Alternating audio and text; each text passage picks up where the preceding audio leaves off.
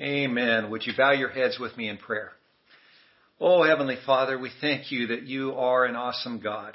And we thank you for bringing us together, Lord, even though it's just online this morning. Thank you for this opportunity we have to gather at the same time, lifting up our voices to you in praise, hearing your word together, and being challenged to follow you better than ever. Oh God, we pray that you would just fill this service, Lord. May you inhabit the praises of your people. May you speak to us through your word. And Lord, we pray that we would leave this service changed, ready and equipped to serve you better than ever. Lord Jesus, we want to follow you well. Help us to do that for the good of others and for the glory of God. In Jesus' name, amen. Amen. I have just a few announcements for you today. Originally, we had planned on doing a live service at the warming shelter at 11 o'clock this morning. We did postpone that for 2 weeks since we were online only this morning. So if you would like to help us out at the warming shelter to bless them with a worship service, our plan is to be there on the 24th, 2 weeks from today. And we'd love to talk to you about how you can help bless those guests of the warming shelter with a worship service. Also, very important, we obviously had an update this past week about one of our staff members, Patrick Daly, who did test positive for COVID. During these difficult times that we're going through in our nation, sometimes it's very important for us to be able to get a message to you very quickly and efficiently. And so the two ways we do that are through our phone tree. It's called One Call Now, where I will send out a message this last week. It was rather late in the evening on Wednesday to give an update on Patrick's situation and let us know that we would be online only today. At other times, we use our email mass message to get the word out to the congregation about different things. So, a long story short, if you are not yet signed up to receive those voice messages or emails, please reach out to us at the church office so you can be up to date with our services and our ministries at Impact. We don't want anyone to be caught off guard on the day a ministry is supposed to take place. So give us a call at the church office, 760-246-4100. The number's there on your screen. Or you can email our secretary, Holly. She can be reached at holly@greaterimpact.cc. So call or email us and let us know that you'd like to be on the phone tree, call list, and on the email list so that you can get those updates in a timely manner. Thank you so much. Also, all of you who have been giving to support Impact with your tithes and offerings. If you would like to give a gift today, thank you so much for that. You can either mail a check to our P.O. Box number, or you can give at our website, or simply text any dollar amount to 84321. However you choose to give, thank you for your great support for our work at Impact Christian Church. And with that, make sure you have your Bibles on hand. We'll be diving into God's Word together right now. If you were to ask any Christian what the most important verse in the Bible is, my guess is most of those Christians you ask would cite John 3:16. For God so loved the world that he gave his one and only Son, that whoever believes in him shall not perish, but have eternal life. Isn't that a magnificent verse? It's a great verse. It's a beautiful verse that summarizes the fact that we can never earn our salvation. Salvation is a gift from God. Eternal life is a gift from God, and the key to receiving that gift is faith. We must believe, truly believe in Jesus. But somewhere along the way, many Christians have gotten the idea that being a Christian is just about believing right. As long as I believe right, I will be right with God. As long as I believe that Jesus is the Christ and the Son of the living God, as long as I believe in the virgin birth, as long as I believe that this is the inspired Word of God, then I'll be a good Christian. I'll be in right standing with God. But there's just one problem with that. It's not true. It's not true. It's 180 degrees from what Jesus taught. 180 degrees from what the New Testament teaches. Jesus never taught us that Christianity is just a matter of believing right. Christianity is also a matter of doing right, of living right. We're not just followers of Jesus Christ if we believe in Him. We're followers of Jesus Christ if we do what He says. We're believers and followers of Christ. And nowhere is that made more clear than in Jesus' Sermon on the Mount.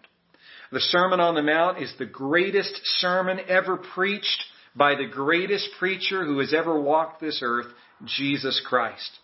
And in the Sermon on the Mount, Jesus condenses thousands of pages of practical theology into 3 little chapters. He condenses hundreds of great sermons into one extraordinary sermon. It's truly a masterpiece. And over the next several months, we're going to study this masterpiece together. We're going to study this masterpiece in Matthew chapters 5 through 7, not so that we will know it, but so that we will live it out. That's what Jesus wants. He doesn't want us to simply know it. He wants us to live it out, to do it. So if you are a Christian, you're not just a believer in Jesus Christ. You are a follower of Jesus Christ. And the Sermon on the Mount will teach you how to follow Christ the right way. Well, the Sermon on the Mount is, as I mentioned, recorded for us in Matthew chapters 5 through 7. So make sure you have those Bibles handy and turn to Matthew chapter 5 as we begin this morning our study of the Sermon on the Mount. I'm calling this message today, Blessed Are the Poor in Spirit, taken right from Matthew chapter 6, verse 3. So we're going to be in Matthew 6, beginning in verse 1. If you're new to the Bible, Matthew is the first book in the New Testament. So if you have a copy of the whole Bible, it's about 3/4 of the way through your Bible. First book in the New Testament, Matthew chapter 5, beginning in verse 1. Here's how it reads. Now, when He saw the crowds, Jesus went up on a mountainside and sat down. His disciples came to Him, and He began to teach them, saying, Blessed are the poor in spirit, for theirs is the kingdom of heaven. Blessed are those who mourn, for they will be comforted. Just those 4 verses is going to be our focus this morning. Just those 4 verses. Well, when Jesus preached this great sermon, He was most likely in His first year of ministry. If you go back a couple chapters, you would see in chapter 3, at the age of 30, Jesus was baptized by John the Baptist. After that, He immediately went into the wilderness where for 40 days and 40 nights, Jesus fasted and prayed in preparation for His public ministry. As chapter 4 unfolds, Jesus leaves His hometown of Nazareth. He selects His first 2 disciples, Andrew and his brother Simon, whose name was eventually changed to Peter. Jesus travels throughout Galilee, preaching and teaching and healing every kind of disease. And this was Jesus' basic message, according to Matthew 4:17. His basic message boiled down to this: Repent, for the kingdom of heaven is near. That's a pretty simple message, isn't it? Repent, for the kingdom of heaven is near. There are 2 very important parts to this core teaching that Jesus gave during His ministry. Number 1, you and I need to repent. We need to repent. Remember that repentance is not just being sorry for your sin. Repentance is a spiritual U-turn. It's a spiritual U-turn. You go from saying, you know what, I'm going to follow my own desires and my own wants and my own way, to making a spiritual U-turn and say, forget all that. I'm going to follow Jesus' way for me. It's that spiritual U-turn. Repentance literally means a change of mind that leads to a change in the way that you live.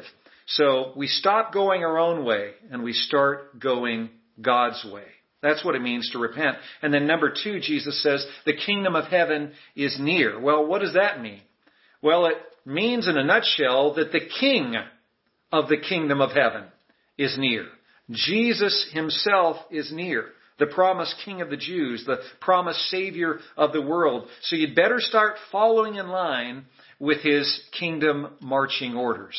Since the King has showed up on the scene, we better fall in line with the king's marching orders.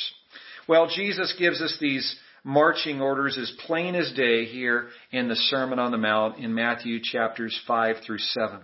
The Sermon on the Mount shows us what a changed life looks like. The Sermon on the Mount teaches us how to live in Christ's heavenly kingdom while still living here on earth. We can't miss this. Some have this fanciful idea that the Sermon on the Mount is simply telling us how we're supposed to live once Jesus returns to earth and sets up His kingdom.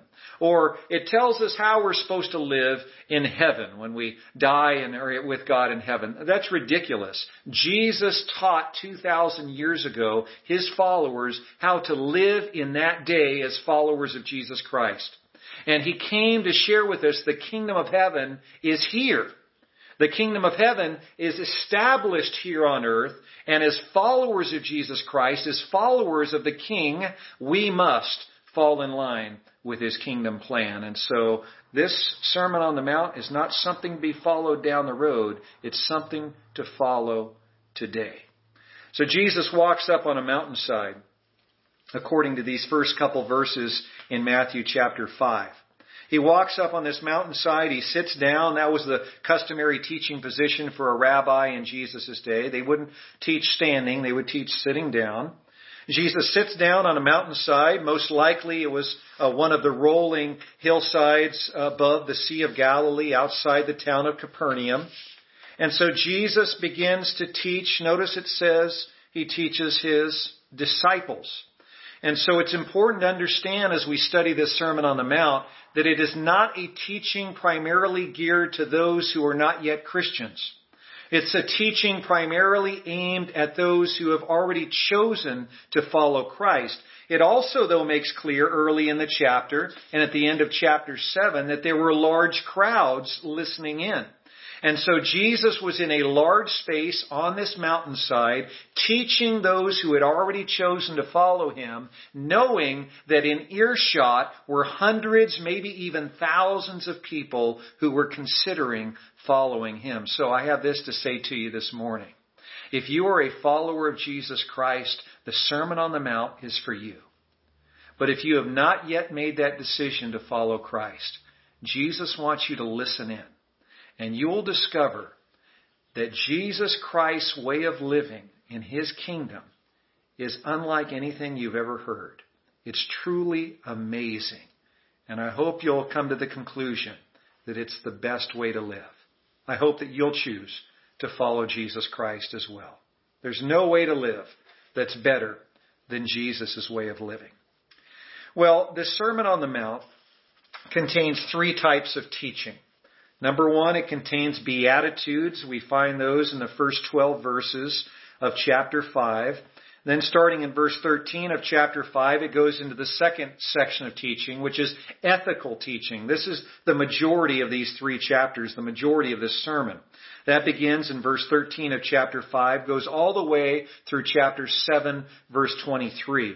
And then finally, the Sermon on the Mount, in that last, 5 verses or so of chapter 7, ends with a parable.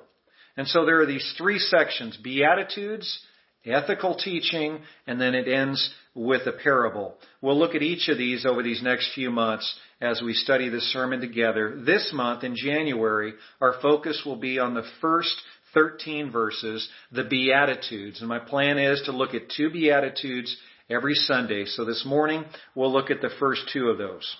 Well, what on earth is a beatitude? What is a beatitude? Well, it's a good question. The word beatitude comes from the Latin word beatitudo, which means blessed are. And so one of the translations, particularly that the Catholic Church used for many centuries, was the Latin translation of the New Testament. And so this term became popular, this Latin word beatitudo, or beatitude in English. And it's kind of stuck over the centuries. And so this word beatitudo, this Latin word, literally means blessed are. So when we're talking about the Beatitudes here in the first 12 verses of chapter 5, we're talking about the blessed ares. Jesus gives us 8 blessed ares, 8 Beatitudes in the first 12 verses of this Sermon on the Mount. So what does the word blessed mean? Well, many pastors and Bible teachers translate it simply as happy. They say that these 8 Beatitudes here in the first 12 verses teach us 8 conditions under which Christ's followers will be happy. But if you really dive into this word and study it, you quickly learn that this word blessed means a whole lot more than happy. Jesus didn't give us these Beatitudes as a recipe for happiness. If you do one or more of these things, Christians, you will be happy. If you don't want to do all 8, just pick one. You'll still be happy. No, that's not at all what Jesus was teaching here. I'll never forget what one of my Bible college professors, Dr. Nofel Staten, said about this word blessed. He did some in-depth research and he came to the conclusion that this word blessed means so much more than happy. And his preferred translations of this term blessed was number 1, congratulations, and number 2, buoyed up. He said, Jesus is saying, congratulations to the poor in spirit, for theirs is the kingdom of heaven. Congratulations to those who mourn, for they will be comforted. That sheds some new light on that word blessed, doesn't it? But Dr. Staten also said it doesn't just mean congratulations, it also means buoyed up.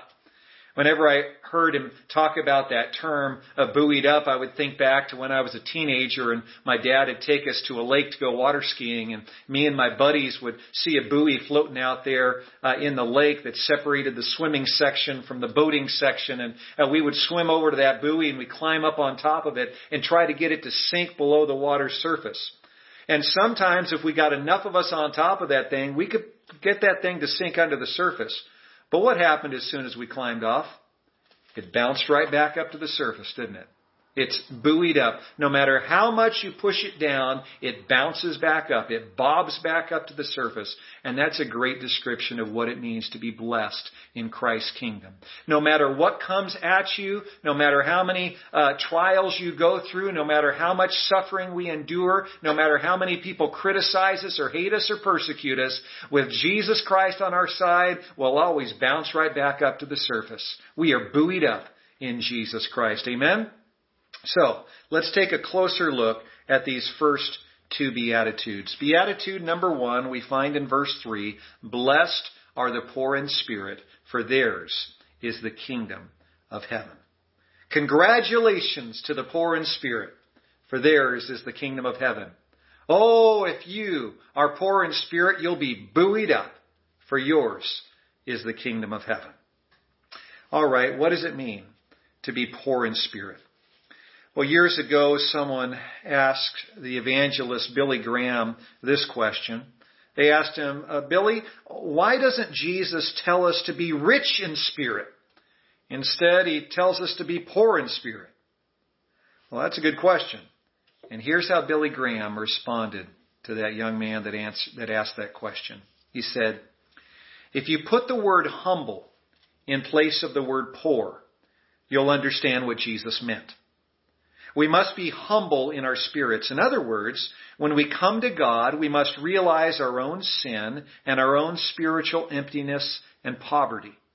We must not be self-satisfied or proud in heart, thinking we don't really need God. If we are, God cannot bless us. The Bible says God opposes the proud, but gives grace to the humble. James 4, verse 6. It's a great answer Billy Graham gave. He doesn't call us to be rich in spirit. He calls us to be poor in spirit. So poor in spirit means humble in spirit. It means spiritually empty in our spirit. The Expositor's Bible Commentary describes poor in spirit this way. It says, quote, to be poor in spirit is not to lack courage, but to acknowledge spiritual bankruptcy. It confesses one's unworthiness before God and utter dependence upon Him. All must begin by confessing that by themselves they can achieve nothing. Think about that. Poor in spirit means we have to begin with the understanding that by ourselves we are nothing. As the commentary points out, all must begin by confessing that by themselves they can achieve nothing. I want you to chew on that statement for a moment. If I am a serious follower of Jesus Christ, if I am serious about being in Christ's heavenly kingdom, it must begin by me confessing that by myself I can't ever get there. It must begin by me understanding that on my own I will not be saved. By myself I'll never be on the road to heaven. By myself I can never be right with God. By myself I can never enter heaven's gates. I'm utterly lost and hopeless apart from the grace of God. If you don't fall in line with this truth, you can't be blessed by God. It can't happen. If you can't live out this first beatitude, there's really no point in going on to the other 7. Frankly, no point in moving on to the rest of the Sermon on the Mount. We have to get this first one right. Because at the heart of this first beatitude is a humble recognition of my weakness and God's strength, and understanding that I offer God nothing, yet He offers me everything. Some of us come to Christ each week. Remember, He's talking to Christians here, not talking to non-Christians. Some of us come to Christ each week with a chip on our shoulders. This first beatitude targets that chip with laser focus and says bluntly, it's got to go.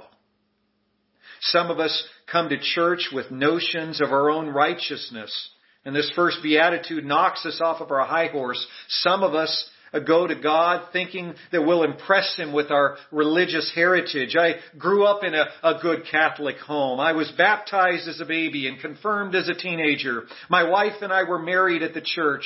But this first beatitude makes it clear not only that our religious upbringing doesn't impress God, but that it actually turns Him off when we hold it up like it's some sort of trophy. God is not impressed with your religious accolades. If you puff out your chest and brag to God about making it onto the religious honor roll, Jesus Christ will flunk you out of class. It's true. Religious pride is repulsive to Christ, but He is drawn to spiritual poverty. Spiritual poverty is attractive to Jesus Christ because it's honest, it's real, and most importantly, it gives Him plenty of room to come in and fill us with more and more of Himself. To fill us with more and more of the Spirit of God.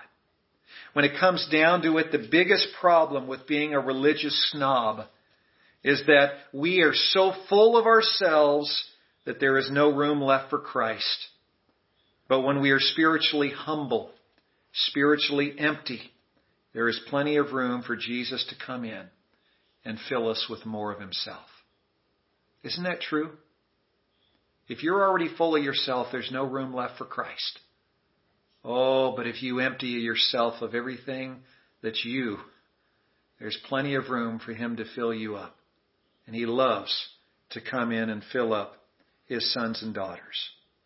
When we admit that we are spiritually bankrupt and come to Christ as humble beggars, longing to be filled with more of His presence and more of His blessings, it's then that He can bless us with the riches of His kingdom. Does that make sense? Does that make sense?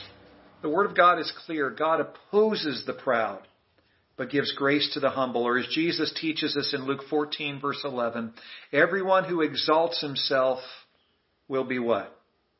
He who exalts himself will be humbled, but he who humbles himself will be exalted by God. Jesus begins the Sermon on the Mount by saying, follow me humbly, or you won't follow me at all. Let's move on to the second, blessed are, the second beatitude. We find it in verse 4. Blessed are those who mourn, for they will be comforted. Congratulations to those of you who mourn, for you will be comforted. If you are mourning, you will be buoyed up by God. And you will be comforted by God. As you read the Sermon on the Mount, you'll probably notice that many of Jesus' teachings are really upside down. They're topsy-turvy. You expect him to say one thing because certain moral teachings that we've come to internalize make sense to us, and oftentimes Jesus says the exact opposite. His teachings oftentimes seem upside down. They fly in the face of conventional wisdom. In Jesus' day, the crowds expected him, if he was going to give Beatitudes, to say something like this: blessed are the Jewish religious leaders. Blessed are the rabbis. Blessed are the Pharisees. Blessed are the Sanhedrin, for theirs is the kingdom of heaven. Blessed are those who went to many years of religious training in the rabbi schools and are wearing the fancy robes and have those positions of authority and power. Blessed are those guys. Theirs is the kingdom of heaven. But that's not what Jesus says at all here in the Sermon on the Mount, is it? He, in essence, at this point, ignores all those religious accolades and the religious leaders and says, blessed are the poor in spirit. He, in essence, says, blessed are the religious dropouts. Blessed are the spiritual failures. Theirs is the kingdom of heaven. 180 degrees from what those followers of his would have expected him to say. And the crowds would have expected Jesus to say, blessed are those who rejoice. Those that rejoice in the Lord. And Jesus doesn't say that, does he? In verse 4, he says, blessed are those who mourn. They will be comforted by God. Based on what Jesus has just taught us in the first beatitude, it seems clear that in this second beatitude, Jesus is talking about mourning over our own sin. In the first beatitude, Jesus highlights the fact that you and I must come to him humbly. We must come to him humble. We must come to him empty, with no arrogance about how great we are. And then in the second beatitude, Jesus highlights the fact that you and I must come to him weeping over our own sin. You see how those two dovetail together beautifully, how they fit together hand in hand? The first beatitude, come to him humbly. Don't think you're all that in a pocket of change. Don't think you're the best thing since sliced bread. Don't think you're all righteous. Don't be all full of yourself. Come to him humbly. And as we come to him humbly, we come penitent, sorry for our sin, and truly grieving over our own sin. Our human tendency is to exaggerate our own goodness and play down our own sin. Right? Chances are you and I have both done it this past week. We exaggerate our own goodness and we play down our own sin. But Jesus says, not so with you. If you are my followers, you will only be blessed if you scrap your notions of being good and truly grieve over your own sin. In 2 Corinthians 7, verses 10 and 11, we read, godly sorrow brings repentance that leads to salvation and leaves no regret, but worldly sorrow brings death. For the last 2,000 years, people have read this verse and asked, well, what's the difference between a worldly sorrow and godly sorrow? I can't quite make the difference out. Well, when we talk about grieving over our sin, we have to be honest with ourselves. Some of our grieving is self-serving, right? Some of our grieving is self-serving, like when the cop pulls you over for speeding. You're grieving, but it's not because you were speeding. It's because you were caught, right? The same is true in other areas of our lives where we sin. The grief is not because we sinned against a holy God. The grief is because we got caught, because we're being punished. Some of our grieving is self-serving. It's worldly sorrow. But Jesus Christ wants to see godly sorrow in his followers. Well, how can we sort out that difference? Well, there's a great illustration of the difference that I read this last week by Jim Lewis. Jim is a biblical counselor with a wonderful ministry called Pure Life Ministries. Pure Life Ministries has been around for several decades and specializes in helping men to come out of sexual addiction And if you're interested in finding out more, you can find him at purelifeministries.org. It's a great website and has some wonderful resources. But anyways, I was reading this little article from Jim Lewis this past week, and he wrote this, explaining the difference between worldly sorrow and godly sorrow. He wrote, "If one's sorrow is sorrow towards God, in recognition that all sin is first against His holiness and is utterly unselfish in its focus, it will lead to real repentance. But if one's remorse and regret remain selfish and self-centered, such sorrow only brings death." We see this many times over in the lives of men who come to Pure Life Ministries. Two men come before God because they have been exposed in their sexual sin. Both have hurt their families. Both have lost their jobs. Both have suffered financial loss. Both have incurred damage to their reputations. In so many ways, their stories are identical and all too common, yet their reaction to their situation is so different. The first man cries out to God begging for mercy. For his sins are an affront to God Himself. He pleads not for himself, but for his wife and children. He knows that the losses he has incurred have hurt others, but are the just due for his sins. He begs for forgiveness because he misses fellowship with God. He comes to understand that Jesus has paid for his sins with His blood. He has a true change of heart and hates the sin that he once cherished.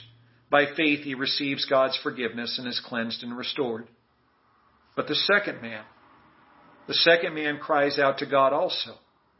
He confesses his sins, he admits his wrongdoing, but he remains completely self-focused. He grieves over his losses. He bemoans the unfair treatment he has received. He demands justice. He has great remorse and regret, but for his own pain and not for the pain of others. There is no brokenness. Finally, he plunges into self-pity and despair. Two very different reactions. One is godly sorrow, and the other is worldly. One leads to salvation and life. The other leads only to death. It's a powerful illustration, a powerful example in the real world. I have to ask myself the question, which man am I? Am I the first or the second man? The one who had truly godly sorrow over his sin, or the man who had just surfacey, shallow, worldly sorrow over his sin? Which man am I? Which man are you? Do you and I truly grieve over our own sin, realizing that it is an abomination to a holy God and that it has harmed the people around us? Or are we like most people who only grieve over the consequences of our sin? We grieve over the fact that we got caught and we're having to pay the piper, and so we start pointing fingers and we start blaming everyone else for our problems and whining about how unfair we've been treated. Wah, wah, wah. Are we like the first man or are we like the second? Why do most people point fingers and blame others and have only surfacey sorrow? Why do most people do that? I believe most people do that because deep down we believe that our own sin is no big deal. Deep down, most of us believe that the other guy's sin is a lot worse than mine. You will see as we go through the Sermon on the Mount over these upcoming weeks that Jesus blows that notion out of the water. You may not have murdered anyone physically, but if you harbor anger in your heart, you're just as guilty before God. You may not have cheated on your wife physically, but as we lust after another woman we're not married to, in God's eyes, we have committed adultery. We may not have stolen something from someone else directly, but as we covet what that person has, in God's eyes, we're just as guilty as that thief. Jesus blows out of the water this notion that my sin is no big deal, but yours is. He blows it out of the water and he says, you know what? If you're a follower of mine, you need go no further than verse 4. If you don't come to grips with the reality that you need to humble yourself before a holy God. And you need to be truly sorrowful for your sin. You need to truly turn from your sin. Oh, Jesus Christ calls us to grieve over our sin. Blessed are those who mourn over it, for they will be filled. They will be comforted. Now, what happens when we honestly confess our sins to God and grieve over our sin? Jesus is faithful and just to forgive, isn't he? Amen? 1 John 1:9. He is faithful and just to forgive. And he will bring us a deep comfort and a peace that we could never have on our own. So he gives us this wonderful challenge in these first 4 verses of the Sermon on the Mount. He challenges us to keep coming to Christ. As his followers, he says, keep coming to me, humble, empty, and truly sorry for our sin. And he will keep giving us the wonderful blessings of the kingdom of heaven. Oh, I want to continue to enjoy the blessings of his kingdom. I want him to say to me, oh, yours is the kingdom of heaven. And I want to experience his comfort in this crazy, difficult, rotten world that we live in. And it'll come to us as we come to him humbly every day, as we get rid of that self-righteousness in our lives, emptying ourselves and allowing him to fill us up. And as we come to him sorrowful for our sin, Jesus Christ will not only forgive, but he will comfort us and bless us and set us on our way in his amazing grace to follow him better than ever. Let's pray. Lord Jesus, thank you for the kingdom of heaven. Thank you for opening our eyes to the reality that we are nothing without you, but everything with you. Lord Jesus, open our hearts to take hold of these truths that you have given us today. Blessed are the humble in spirit, the empty in spirit, the broken in spirit, for theirs is the kingdom of heaven.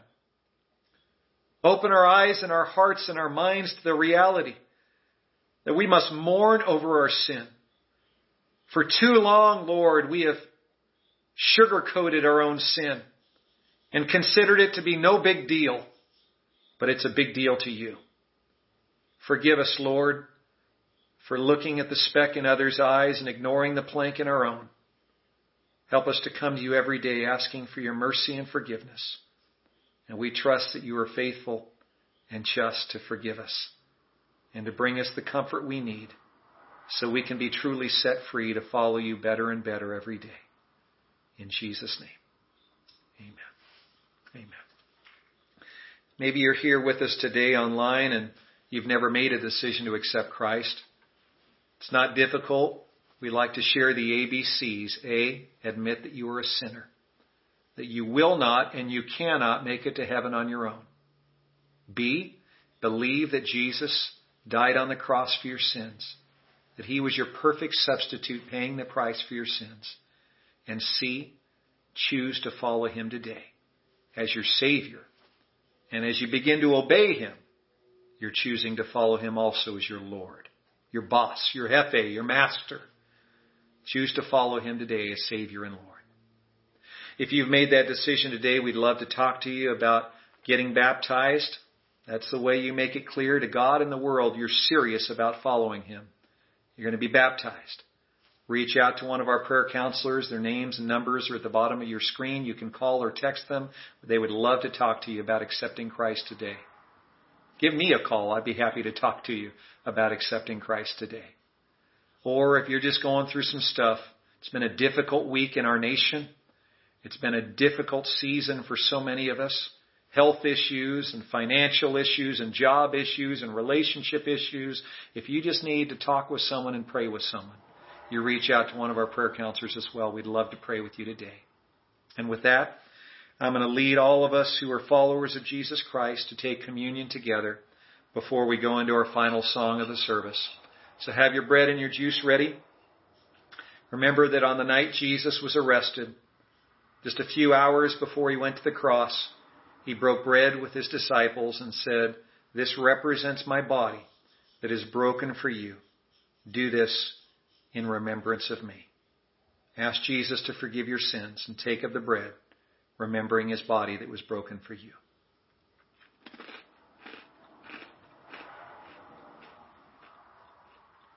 In the same way, after the meal, Jesus took the juice or the wine. He said, "This represents my blood poured out for the forgiveness of your sins." Go to him in prayer and say, "Lord Jesus, please forgive me for what I've already done today that was against your word, what I did last week, what I did last month. Lord, would you forgive me and open my mind to understand how wrong I have been? Forgive me for thinking my sin was no big deal. Please forgive me, Lord Jesus." Let's take of the juice, remembering his blood that was poured out for the forgiveness of our sins.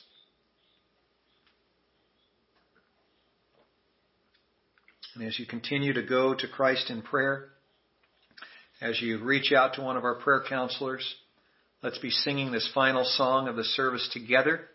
God bless you, church. Lord willing, we'll be back in action next week, 9 a.m.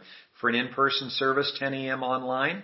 But make sure you reach out to us if you're not getting those updates, because we want to get them to you in a timely manner. God bless you. Let's lift our voices together for this final song.